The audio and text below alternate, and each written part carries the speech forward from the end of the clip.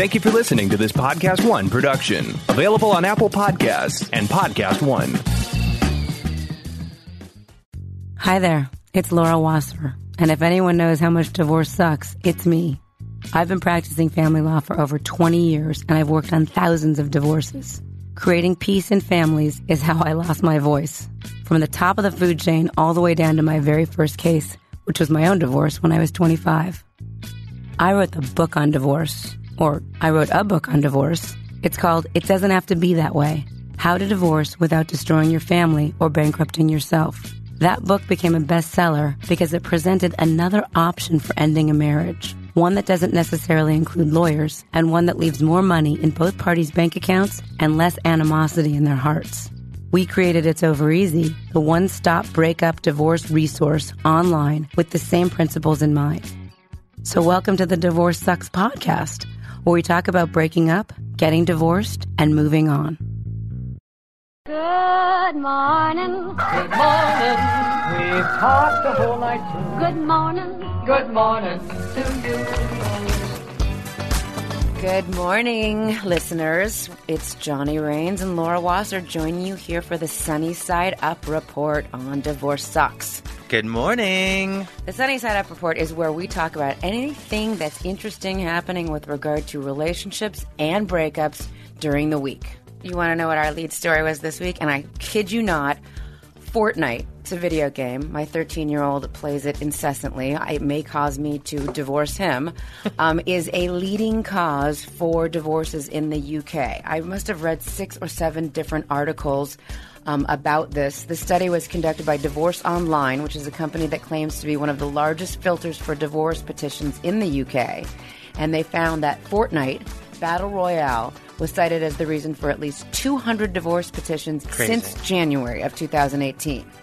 Unbelievable. And just for some context, Johnny, that's about 5% of all the divorces filed on their site. So while we might be shocked, Divorce Online headquarters doesn't quite have their jaws hanging to the floor because the spokesperson for their company said the game is grounds for another addiction that winds up driving couples apart. It's insane. You know, the thing about back in my day or back in our day. That's your day. Video games were fun, and they certainly, I don't think they sparked people to go do mass shootings or get divorced or any of these tragedies. I think people should just get off the games. Get off the games. I mean, look, are you listening, Luke? It's my son. I literally have to take his phone away from him. No more games, Luke. No more games. The next thing that I think was really interesting in news, I mean, moving it right through the pop culture lexicon, is that Lilo's stepmom just filed for divorce from Michael Lohan. Who's Lilo? Lindsay Lohan. Oh, okay. Next.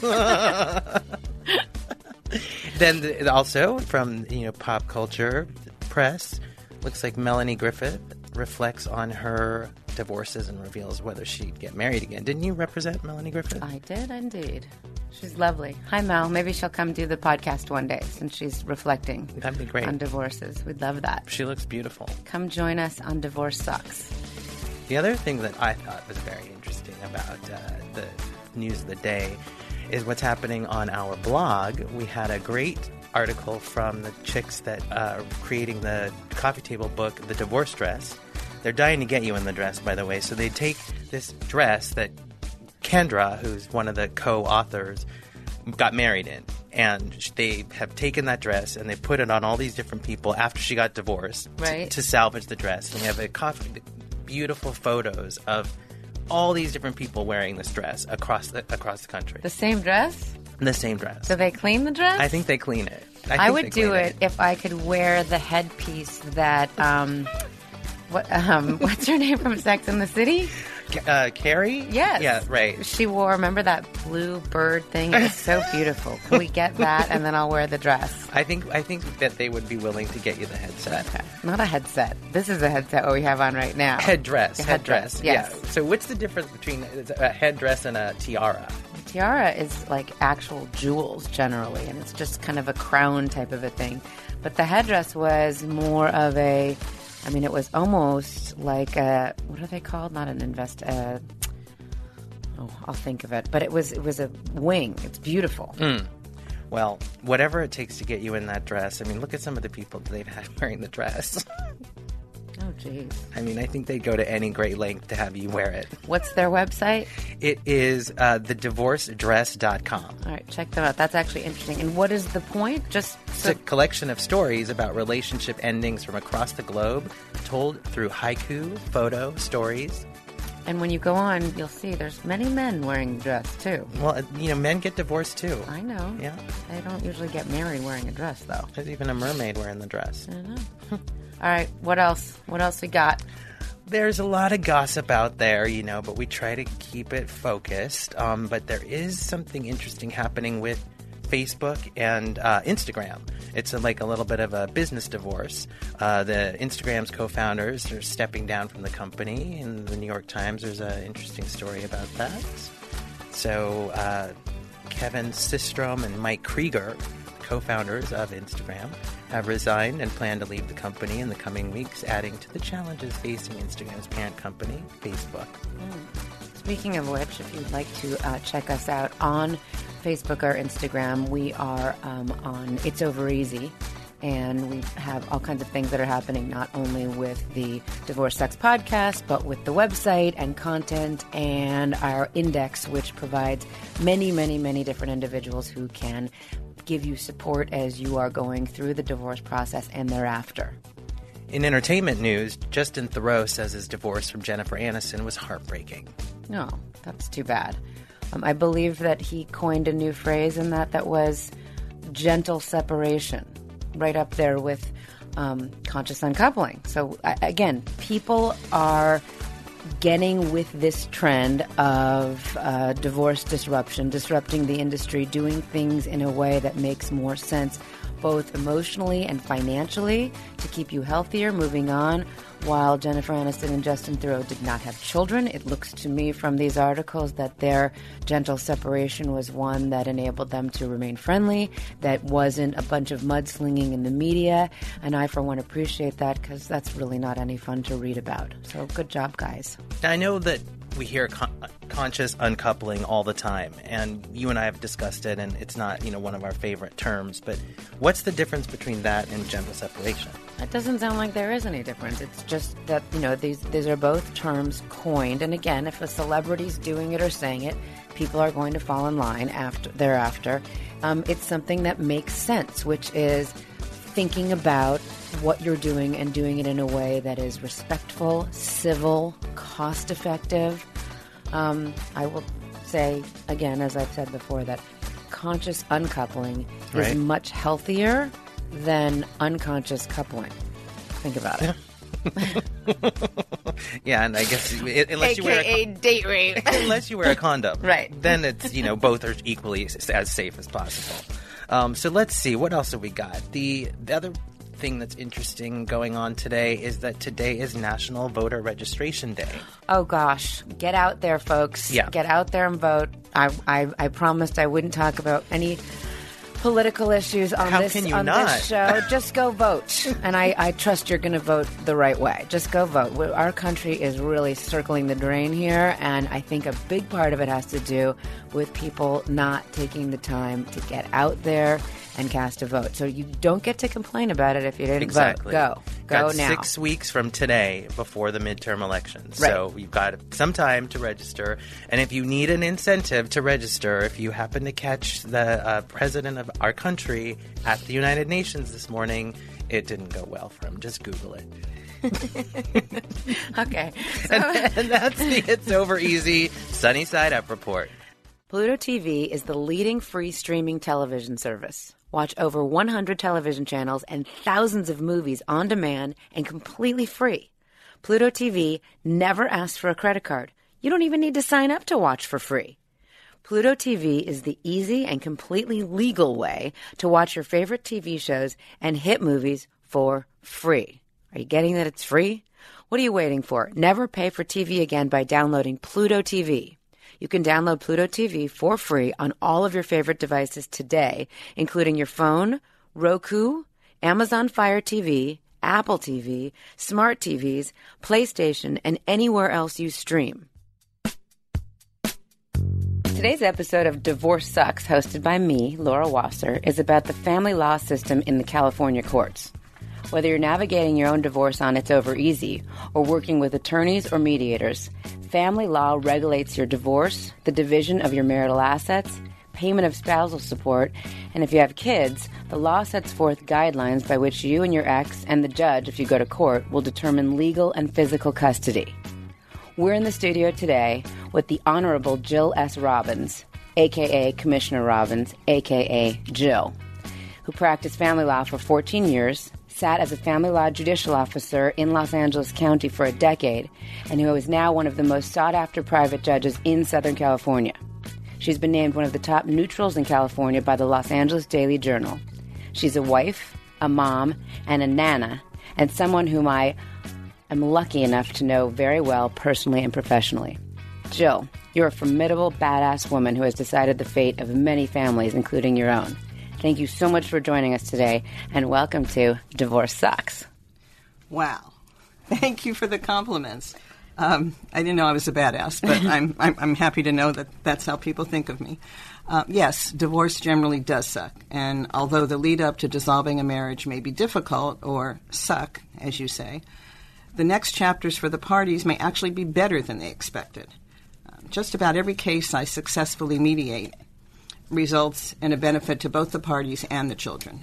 The parties, because they're saving substantial funds in attorney and accounting fees, sorry about that, because they avoid a trial, and they achieve certainty in participating in a solution and not having someone they don't know make the decision for them. They actually help structure the deal.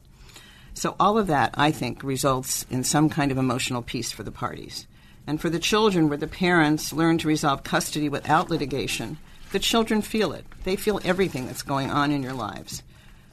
There's nothing better than a child seeing parents at a soccer game who are sitting next to each other, or say hello, who are at the school play together, who ask questions of the other parent, like, how are you doing, or how's your job?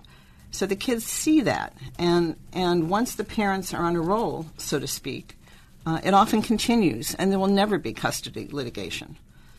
When there are high conflict cases, we also resolve custody. However, in those cases, I usually recommend a parenting coach or therapist so the parents actually learn how to talk to each other, a novel concept. Or a specific example was a case that went to trial when I was still on the bench, which was more than high conflict. It was very sad. Mother had been a great mother, a really great mother, until drug addiction, which made her seriously dangerous to her children. So I gave the father full legal and physical custody, and that was about probably 30 years ago, where it was almost unheard of. But it was so severe that it was something I felt I had to do. I gave the mother monitor time. 3 years later, she walked into my courtroom, and I kind of had some trepidation because I didn't know what she was going to do, so I looked at the bailiff, and we had a wink kind of thing where he knew it was time to just make sure everything was secure. So instead of me actually being nervous, I felt great afterwards because she came back to thank me. She said because of what I did, she was able to get clean, and she had been clean and sober for 2 years. That's amazing. I know. It's like kind of that warm and toasty feeling, and I still get chills when I think about it. And she also said that she and her husband, or ex-husband, were able to talk to each other and communicate. And so there was a really nice result from something that I felt very badly about when I did it. And do you feel, Jill, that in your role as, let's just explain to our audience, Commissioner Robbins is now a retired judge. What she does is what some people used to refer to as rent-a-judge work, and we don't like to refer to it as that, but basically the parties pay by the hour for a retired judicial officer to either be their mediator or neutral or be their sitting bench officer in a private venue with a court reporter making decisions on the record which will stick. So do you have a preference for which of these you like doing? I know what you're going to say, but tell our audience. Well, actually, I really don't. I love trials because they're easy. And so you just take notes, you make a decision. And you don't have to really worry about making the parties or helping the parties agree. Mediation is much more difficult, but it is also much more rewarding because you know that you've helped people who really needed help, and most walk away either satisfied, a little bit unhappy, some even happy because it's over. Right. So if I had to choose one or the other, I think because of the fact that mediation really helps people, I would have to choose that. And I mean, it is interesting. You mentioned even this woman that had custody removed from her for a period of time and then came back was able to effectively communicate and co-parent with her ex. I find that mediation is often the first step to kind of getting the tools that a couple needs to be able to co-parent. Sometimes they don't have kids, but they're dealing with some kind of a family business or an asset that needs to be sold. People that were not able to effectively communicate during their marriage, often as a result of mediation and often in kind of a private setting, are able to figure out how to communicate. And then maybe next step is, yes, working with a co-parenting coach or somebody else that can help them with those tools. But in my personal life, I know so many friends and acquaintances who now deal better with their exes as living apart but having this partnership in terms of co-parenting or something than they did before. And they really are very dear friends with them. They consider them family. And they will say the first step to learning how to do that was splitting up and getting into a mediation type of a process. Do you feel that that's probably accurate? I absolutely agree. With every word you said, truly. And it's interesting because every once in a while in a high conflict child custody case where I'm in mediation and I have read the papers and it's just almost unbelievable what they're fighting about, I'll get the parties in the room together, though they haven't talked in probably a year or only by email or text, and I'll ask them to ask the other person a question about custody, about the weekend or if there's a birthday party or whatever. And I listen to how they talk to each other, and usually it's pretty bad. So I'll then look at them and say, you could have said that a different way. Let me explain how I would have said that. And so then they practice a little bit. And it's really interesting. I haven't done it a lot, but when I do it, you find that after the third or fourth question, they start talking a little bit differently. And so that's why I think a parenting coach is so important in those cases. That's not something I do, but I like to show them, look, here's what you've just learned, and now you can take that and work with someone to help you continue to do that.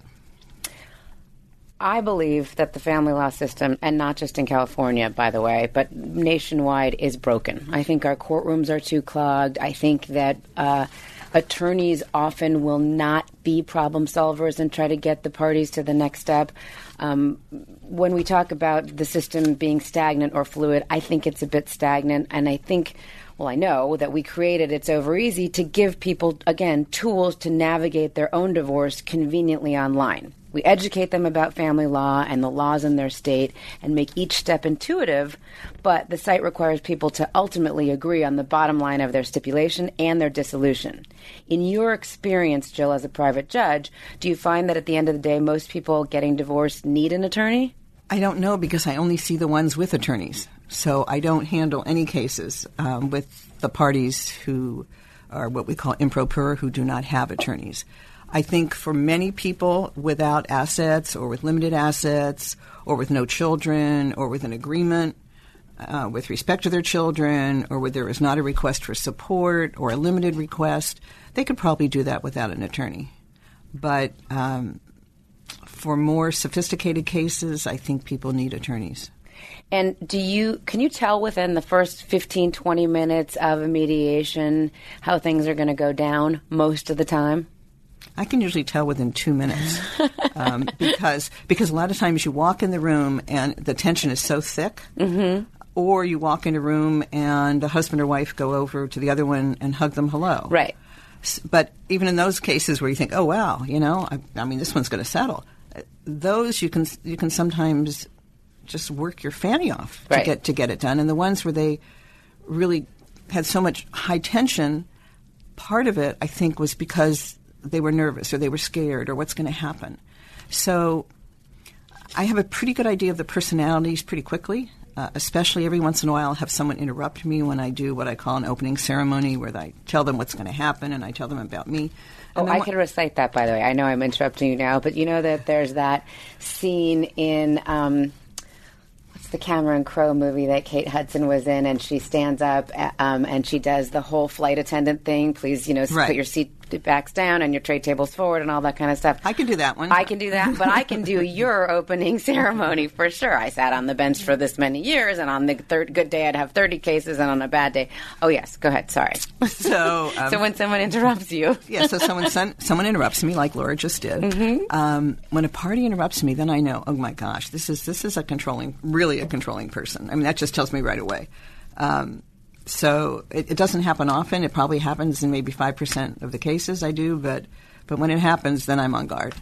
And what do you think the attorney's role in all of this is? Again, focusing on mediation. And I'm sure you don't have to name names, I'm sure you have certain ones that this person's going to not make it easy. We're going to be here till late tonight, whatever. And then there's some that I know you really know how to be a chameleon and speak with their clients. But how instrumental are the attorneys in getting things resolved? They can be instrumental, or they can be blockers.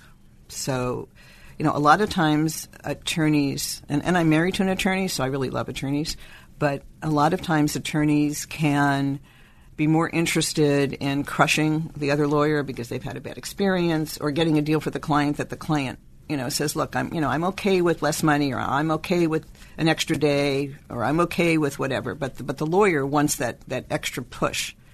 And that's when I jump in and I say to the lawyer in front of the client, your client really wants to do this deal. So I think we may want to talk about just leaving that alone and going forward with what your client wants, because the blockers, as I call them, can make things very uncomfortable. Yes. And then there's the high-low. The attorneys, I've worked with so many attorneys that I know some of them always come in way high on everything. Right. The other one comes in way low on everything. And so I know how to deal with those. And then there's the ones who come in just about where their position is, and they're not going to move very much. Right. So I think it's really important that you know who you're dealing with. And if you don't know the attorney, then you just kind of have to feel it out. Right. Speaking of walking into what is already a high conflict situation and just, navigating the room, years ago when I was a baby attorney, and I think this is when you were on, but you hadn't arrived yet when this happened. Jill's not often late, but on this occasion she was, much to my dismay. And of course you had to mention that. I walked in, I had a client who had unfortunately cheated on his wife. And so she was there with her attorney, and I walked in with my client, and our neutral, Commissioner Robbins, hadn't arrived yet. And when I walked in, I said to the woman, "Hi, I'm Laura Wasser." And she completely ignored my outstretched hand, looked at her husband and said, "So, Rob, are you f***ing her too?" And I thought, oh, God, this isn't going to go well. Well, that happens. I mean, that happens all the time. There's always... I can't say always. A lot of the time there's a backstory. And there's a backstory somewhere after about maybe a half hour or hour. And so I'll say to the lawyers, what's going on here? So tell me what happened. So it could be a gambling issue. It could be an affair. I had one case, it was actually at your office, where I walked in and only the wife was sitting there. And she had on a very low-cut top. And it was rather obnoxious the way she looked. You can just imagine. So then the husband walked in. And he had a low cut top. No, he did not. He had a high cut top. But he looked at her and he said what he said, and in a very loud voice, "I'm out of here, you bitch. I wanted you to get your boobs done for 10 years. And you waited until after we separated." So then I had to go running down the hall after him and, try and make it work, blah, blah, blah. Anyway. Did you settle? Yeah, we did. She's a closer. We did. But that happens. I mean, you just never, you walk in, you never know what you're going to find. I know that a lot of our listeners, one of the things, and again, part of It's Over Easy and our content is to educate people. I know a lot of them are thinking, well, how does it work? Like when Commissioner Robbins is hired to mediate a case, how does it work? So we talked a little bit about you giving your opening statement, and that's with everybody in the room, correct? Correct. And then we kind of break usually into groups, and you do what we call a shuttle diplomacy. You'll go into one office and one lawyer and one party will be there. You'll talk to them. The other office, you'll go in and talk to them. them. Sometimes there's some accountants involved. Sometimes there may be some mental health professionals involved. And you kind of do your thing by going to the different, areas, speaking to the different people. I think you once told me that it's very important for individuals to kind of have their day in court. And so they will be able to say to you in that moment, in that room with their attorney and you, their grievances. They'll be able to give the judge an idea of what's happening, whether it makes any difference to you or not, because you said this to me before, too. He could be an asshole of a husband, but he could still be a good dad. But she may need to tell you about all the things he did, how he always left the toilet seat up, how he never put the cap back on the toothpaste. Oh, God, that's my house. Then you go into him, and he talks about how he, for years and years and years, asked her to get her breasts done, whatever else. Give us a little bit of insight how it is, because people listening will want to know, how does that actually work, and what does she do, and what is she saying in the other room, and does she say one thing to one side and one to the other? Give us not only some insight from you in terms of being the closer, so to speak, but for what people might expect if they are going to go down this road of mediation with a private judicial officer or neutral. Please. I can only say what I do, because we're all different. I am the direct, evaluative, opinionated, aggressive, assertive kind of mediator. So everybody doesn't need that. Some people need someone more soft. Some people might just want an attorney mediator. So I usually get the higher conflict cases.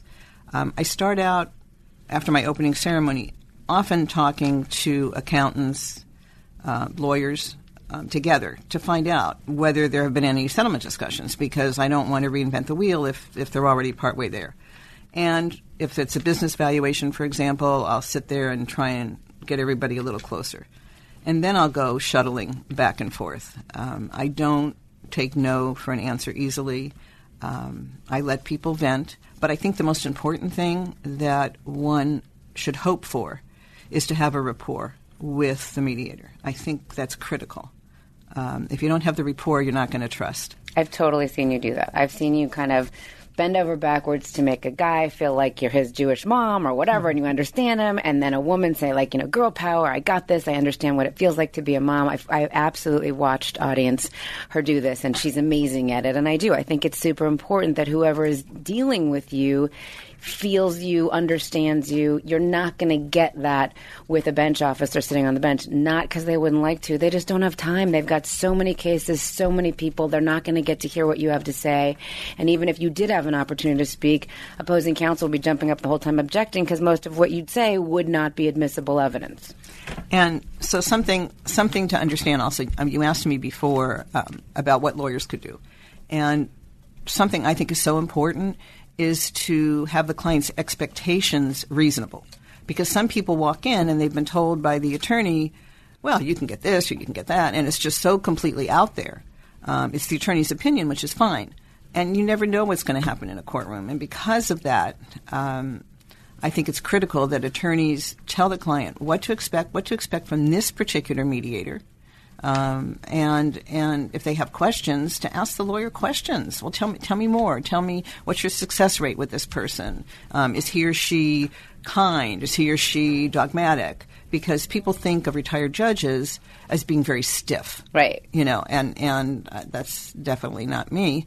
But if that's what they're expecting, and then they're shocked when they see someone like me, right. Or if they're expecting someone who's more like their lawyer, they're shocked if they have someone who's a little more judicial looking or talking. Right. So, Commissioner Robbins, once people have had that opportunity to meet you, air their grievances, we, again, created It's Over Easy because we feel like if most people could figure out how to check their emotions and treat their dissolution like a business transaction, they'd save a lot of money. Go to therapy, vent to your friends and relatives, etc., but then kind of get down to business. And if you don't have something that's terribly complicated, figure out online a way to kind of navigate the divorce. Do you believe that that's doable? Oh, I absolutely do. And I think It's Over Easy makes a lot of sense. But at the same time, the family law system is difficult for lay people to understand, and it is emotional. You can say, well, this is really a business decision, which it is, but it's an emotional decision, and it's emotional because of what we talked about before: affairs, having body work done, someone saying, well, he or she said, I will always take care of you. That's just doesn't exist. It may have been said, but it's not going to happen. So, yes, getting the emotion out of it would be fabulous, but it's there, and that's not something that's going to change. But, I really believe that mediation is the answer for most cases. And because of what I said before, the certainty, the emotional peace, and the cost of litigation that you won't incur. When you talked about rent-a-judge before, I used to go crazy when people said, well, you're a rent-a-judge. And it's like, I go, you don't rent me like you rent an office. It just sounded so disrespectful. I hated it. Anyway, so I was very happy when we all started referring to ourselves as private judges. We don't represent either party, so that's important for people to understand. We are there as neutrals, like, beige is a neutral color. We are neutrals. We don't advocate. We don't suggest the law other than to say, if you went to court, the likelihood of prevailing on this issue is slim and none, or, you have a shot at it, but you have to balance that against what it's going to cost you to get there. So parties have to understand that we may like one of them or the other a little better than the other one, but that has no bearing on how we get the case settled. In terms of what would happen if one went to court, give our audience some ideas of things that have changed since you started practicing family law throughout your tenure as a judicial officer, both on the bench and now retired. For example, custody. When you started practicing family law, it was kind of like dad's got every other weekend and one night during the week. There was no law about that. That was just kind of the trend. Do you believe, I know we're not supposed to use the word presumption, but I'm going to, not as a term of art, that the presumption now is that parents should share custody fairly equally? I believe that's what's happening.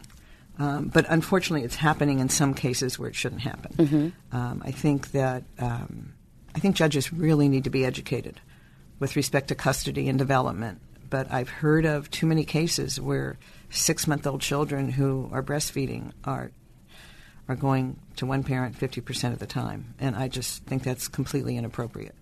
So how things have changed dramatically. When I was a new lawyer, a handshake was great. Now I know. The second you hang up the phone on a conference call, you have an email confirming everything that happened.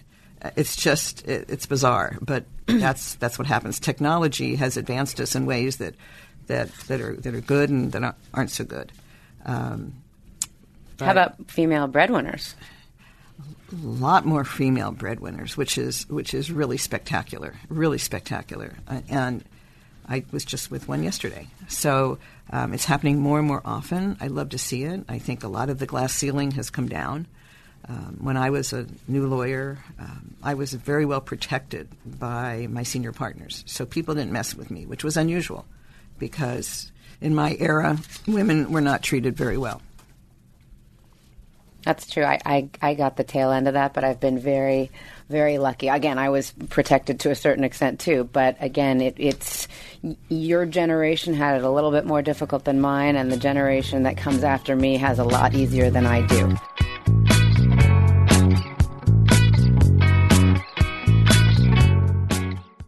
Alexa isn't the only one with breaking news. Make sure to hang around at the end of this podcast for the latest breaking headlines on the AP News Minute.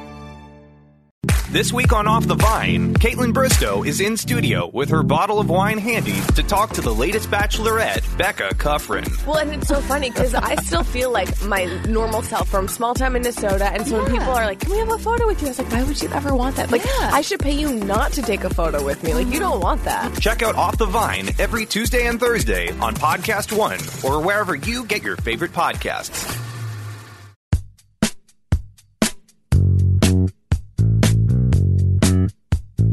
We're here today with the Honorable Jill S. Robbins, a private judicial officer who works in family law in California. Unlike public judges, private judges are selected and compensated by the parties. And in my experience, that proves to be an opportunity for both parties that may be absent in some public scenarios, because with a private judge, each of them is able to ensure they're comfortable with the judicial officer's experience in the relevant area of law. They're able to have a moment to actually discuss what is going on in their case. There's less wait time in courtrooms. There's more personal attention to not only the paperwork that the judicial officer is reading, reading, but to the case itself. And often they take place in a relatively private venue. So in the end, I think that litigants end up saving money that the money that they pay to the retired judicial officer, they're now not paying for their attorneys to wait around and their experts to be waiting around and sitting in a courtroom. Commissioner Robbins, share with our audience what drove you to become a judicial officer and then a private judge, and juxtapose that journey with your position on whether the family law system has failed the public or evolved to help the public. And I'm going to guess it's a little bit of each, but give us a little background on you, and besides just being a problem solver, why it is that you chose this field. Because it feels good. I mean, seriously, it feels good. When I was an attorney, I enjoyed settling cases. I found it gave me a new sense of being an attorney, that you weren't always fighting with people. I became tired of clients calling me with ridiculous questions, which clients do. I mean, I know that happens. But for me, it just became unbearable because everybody knew how to reach me. And that was before cell phones. And that was before cell phones. Now they really would know how to reach you. I know. And then I was tired of some of the disrespect of attorneys. Other attorneys to each other. Okay. Yeah. No, well, to each other to and to me. I mean, I think what drove me, I had a case right before I was appointed, and I was at the lawyer's office, and we were sitting down to settle a case, and he was behind his desk reading his mail. And I said, could you please stop reading your mail? And he said, no, I need to read my mail. And I said, well, we need to leave. So we did. I left with my client. And one of the first cases I had when I was appointed was this lawyer. So I had to say to myself, can I be fair? Because the guy's just a total jerk. Dick. You know, can I be fair? So actually, lawyers using words that I would use, but I don't think I'm supposed to do that. They'll bleep it out. Anyway, okay. so I was fair. But you know, that kind of stuff just drove me to want to be the one to help people problem solve. And then I think also what got me to the point where I am now is when I first started out, there weren't many cases each day. Or I was just in the law and motion department, or I was just in the settlement department. And then the caseload increased, the people without attorneys increased because you couldn't afford attorneys. And probably 50% of the people who appeared in front of me didn't have lawyers, and they wanted me to be their lawyer, and I couldn't be their lawyer. And they didn't understand that. And it was very frustrating because they didn't know how to present their case, and I really couldn't help them present their case. So I think that kind of drove me off the bench. Right. To where I am now. And I also know that you're involved with a couple of nonprofit organizations on their boards. You're still involved with the Beverly Hills Executive Committee for Family Law Section.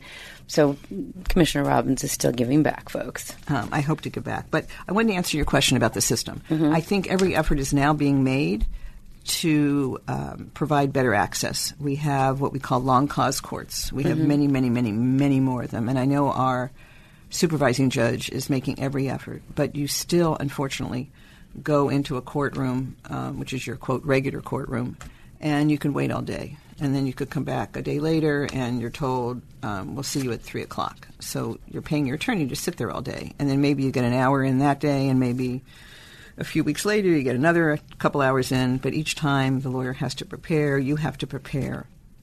And so it's hard. If we could fix that, it would be great. Do you think, I get asked this a lot, I'm curious to know, do you think that judicial officers sitting on the bench treat pro pers, or people who represent themselves, differently than the cases where attorneys are sitting around and billing for their time? I don't know. I've never sat in their courtroom. I mean, I can't answer that, honestly. I mean, I'd like to be able to, but I can't. Right. I know I tried to take my lawyer cases first and have the pro pers wait because they weren't paying anybody. But I tried to be fair to everybody. Right. I mean, it is. It's a completely different. I will tell you from where I sit, nobody's taking lawyers first these days, downtown or in Santa Monica. Everybody's on a list, and they get called when they get called. And I get the rationale of saying, well, this person's paying per the hour, so I better get them up here and out. That is not what judicial officers are doing. Also, you do have self-represented litigants in there asking a lot of questions and really frustrated judges who can't give them legal advice. Legally, they're not allowed to do that. It is so scary to be down in court as a party, as a litigant. And some of them, most of them, don't speak English as a first language. I mean, I went to law school, and I speak English as my first language, and I'm still scared when I go down there and I'm sitting there watching what goes on. So imagine if it's your life, you don't have a total fluent grasp on the English language and you didn't go to law school. It is a really, really scary experience. And I do believe that our bench officers do as best they can, but it is so, so crowded and there is so many people waiting to be heard and resolved. I think there, and again, I know that our supervising judges are doing whatever they can, but funding is short. We're trying to change things. There has to be a better way, I think, of educating people about what the law is in the state that these people live in and how they can help themselves, at least with portions of what's going on in their divorce. Maybe just the administrative stuff, which people are down there just trying to get a status proof up and they can't even get it because they're waiting around and they don't understand or they haven't done proper service, whatever. It's really, really scary and frustrating. And again, just the magnitude, people say the divorce rate is down, not from where I sit. Well, and that's where I think It's Over Easy can help. I mean, truly do all of that. I don't know. I always found a mix of pro pers. There were American-born Caucasian, there were American-born Hispanics, there were African Americans. I had a total mix of people, some with English as their first language, some with English as their second language. And I don't think that in and of itself, English as their second language, was something that interfered with getting the case done because I at least had paperwork or I had enough information. But I can understand from your perspective, certainly when you're sitting in the courtroom and watching it, how it can become completely frustrating. Yes. Commissioner Robbins, when you were a little girl, what did you imagine you'd be doing when you grew up? Since I'm now grown up, I can tell you. Are you there yet? I knew I'd be a lawyer. And I knew I'd be a lawyer because I loved watching Perry Mason. And for those of you who are not over 50, you probably don't know who Perry Mason is. Perry Mason was a defense lawyer on television, and he won every single case. So I thought, okay, well, this is great. Not understanding the reality of practicing law. Commissioner Jill S. Robbins is a well-known family law judicial officer. She sat as a judicial bench officer for 10 years, and in January of 1995, she became a private judge and has continued to decide and help mediate family law cases in arbitrations and mediations. She is, as I said before, a badass and a trailblazer in family law. She's also a wife and a mom and a nana who continues to inspire generations of family law practitioners, including me. And we'll talk about that a little bit more in a minute. But tell us a little bit about kind of how you came to where you are and starting out in a field where at the time there were very few women practitioners. I was very lucky to be the first associate in a boutique family law firm.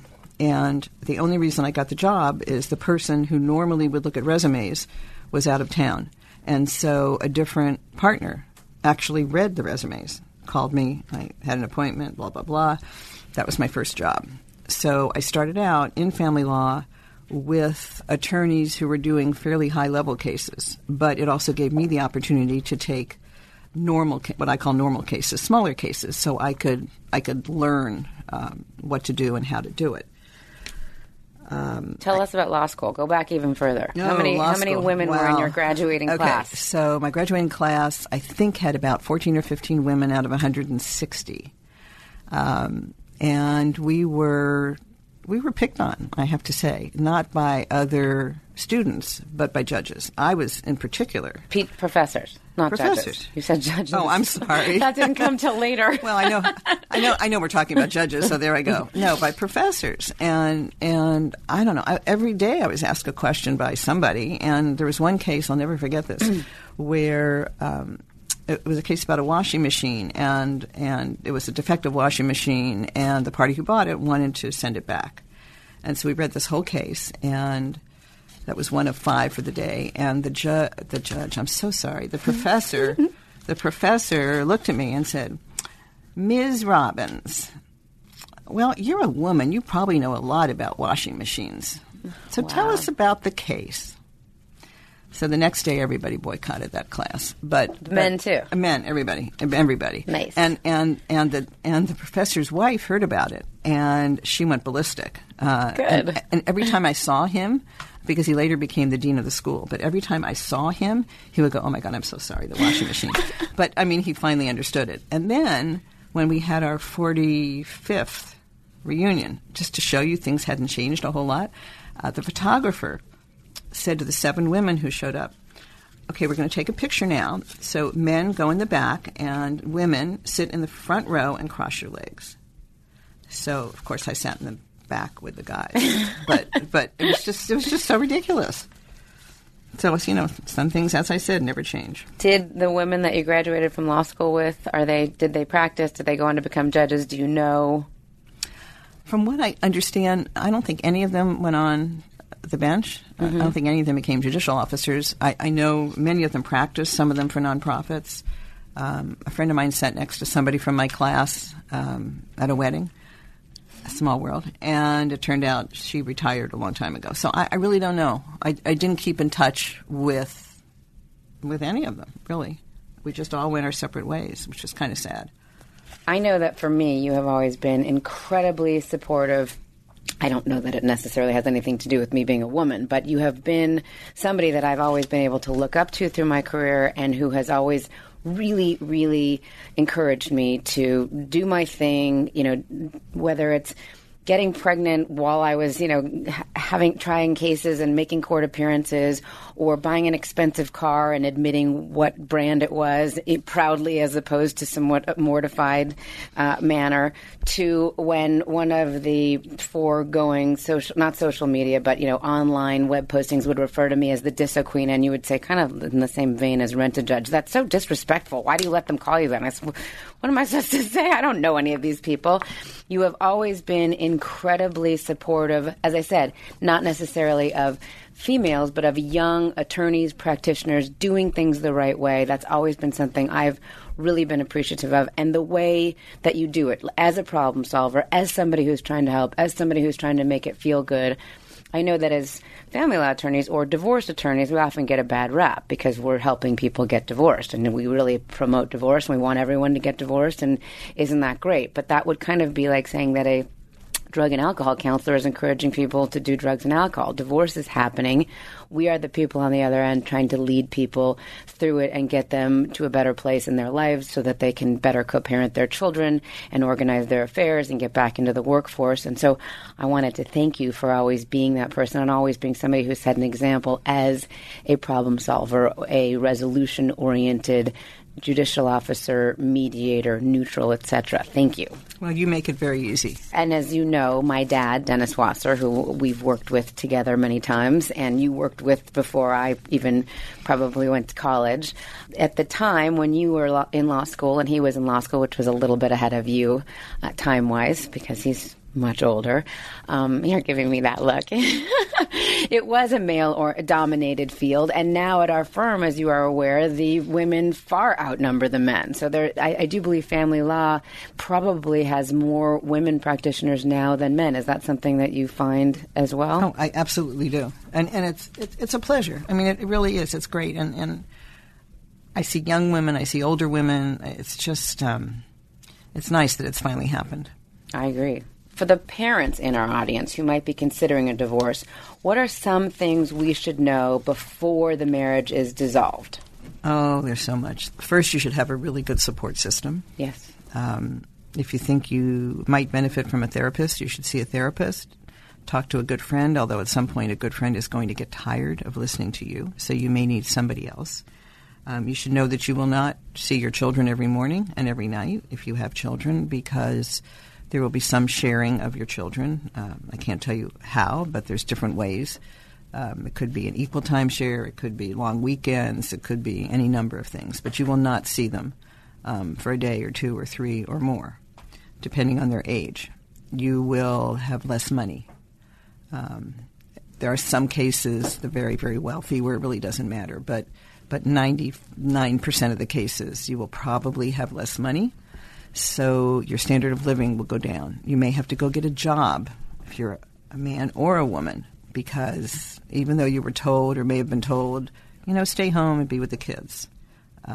When you go through the process, there just isn't enough money to go around, so you don't have a choice. So either retraining or something so that you will be able to earn money.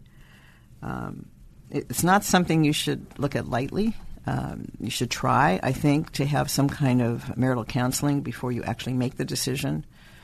There's always forgiveness, which is difficult for some people, but it can work, and it can make your marriage stronger. And I think the best advice I would give you is to be honest and to take responsibility when you talk to your attorney, if you have an attorney. And if you don't, still to be honest with the other party and take responsibility if you've done something that has caused them grief. Now, what if you are the friend or the parent or the family member of somebody who's going through it? I mean, how do you pick, particularly if it's a family member? Blood is thicker than water. You're going to support whoever is your family member, but the other person's also going to be in your family forever if they've got kids. How do you be a voice of reason? How do you be a supportive friend while at the same time really, really leading whoever your family member, whether it's a son, daughter, a cousin, down a path where you're able to see it from a more reasonable point of view because it's not happening to you, but it still might hurt your heart, and you want to make sure that they are doing what is best for themselves and perhaps their children? Well, I think you tell them what I just said, basically, and you're a little more forceful. You're supportive, but at the same time, you're more forceful and explaining to both parties, sitting down with both of them and explaining, look, guys, here's what's happening. You mother or you father will always be part of our family, which is how I would approach it. And we will always consider you the mother or the father of our grandson or our granddaughter. But you need to work it out amicably because your child will benefit. It's just the better way to go, and I just would keep emphasizing that. We have a question from Emily, who posted a comment on one of our blog articles on the It's Over Easy Insights blog. Emily wants to know, Commissioner Robbins, as a private judge, what are some of the ways you can help lawyers and their clients better than other judges? Okay, Emily, here it comes. This is she rings her own bell. Okay, so I don't know that that's me in particular, as opposed to private judges versus going through the system. So I'm going to take it as private judges in general. Okay. So here's the way we can help. Laura has already alluded to some of the ways. When you work with a private judge, it's much more user-friendly. I do a lot of stuff informally. Sometimes I do motions over the phone. Sometimes I just give a tentative or my tentative thinking on a motion before they file a motion. They'll tell me what the issue is. I mean, you can never do that in a courtroom. You have the opportunity to choose who you want to mediate or hear your case. And I think that's really important. So the lawyer can blend the personality of the private judge with the client. You don't get to do that. You're just assigned to a courtroom if you're in the superior court. You will know that your pleadings, whatever they are, the written paperwork will go directly to the private judge. Often it gets lost in the system. I remember when I was on the bench, people would just bring in extra copies because we knew 50% of the time the pleading would never make it to the file. And ultimately, it's less costly. You're not running to court, only to be sent back, only to be told to come back. And it's more relaxed. It's not quite as scary as going into a courtroom. And another one from Melissa. Commissioner Robbins, do regular people get treated the same as celebrities during a divorce? I certainly hope so. In your cases? No special treatment? No special treatment. And the thing that I find most interesting is celebrities are very deferential. They're very respectful, something that I never really expected. And I've been involved with a lot of celebrity cases and a lot of normal people, and I think celebrities might be a little more respectful. And I'm not sure why. But either way, it's a nice thing. All right, this is one of my favorite parts of the show. I know you know what interrogatories are, but for those of you guys in our audience who don't, they're basically questions that lawyers ask during discovery of one party or another during the phase of litigation where you have to get certain information in order to prepare your case. So on Divorce Sucks, we'd just like to know these things. These are the 4 Divorce Sucks interrogatories. I know you're married to Bob. Tell us how you met, please. I want to be deferential, even though I'm not a celebrity. I met Bob 44 years ago when we were opposing counsel on a case. And after the case was over, we started dating.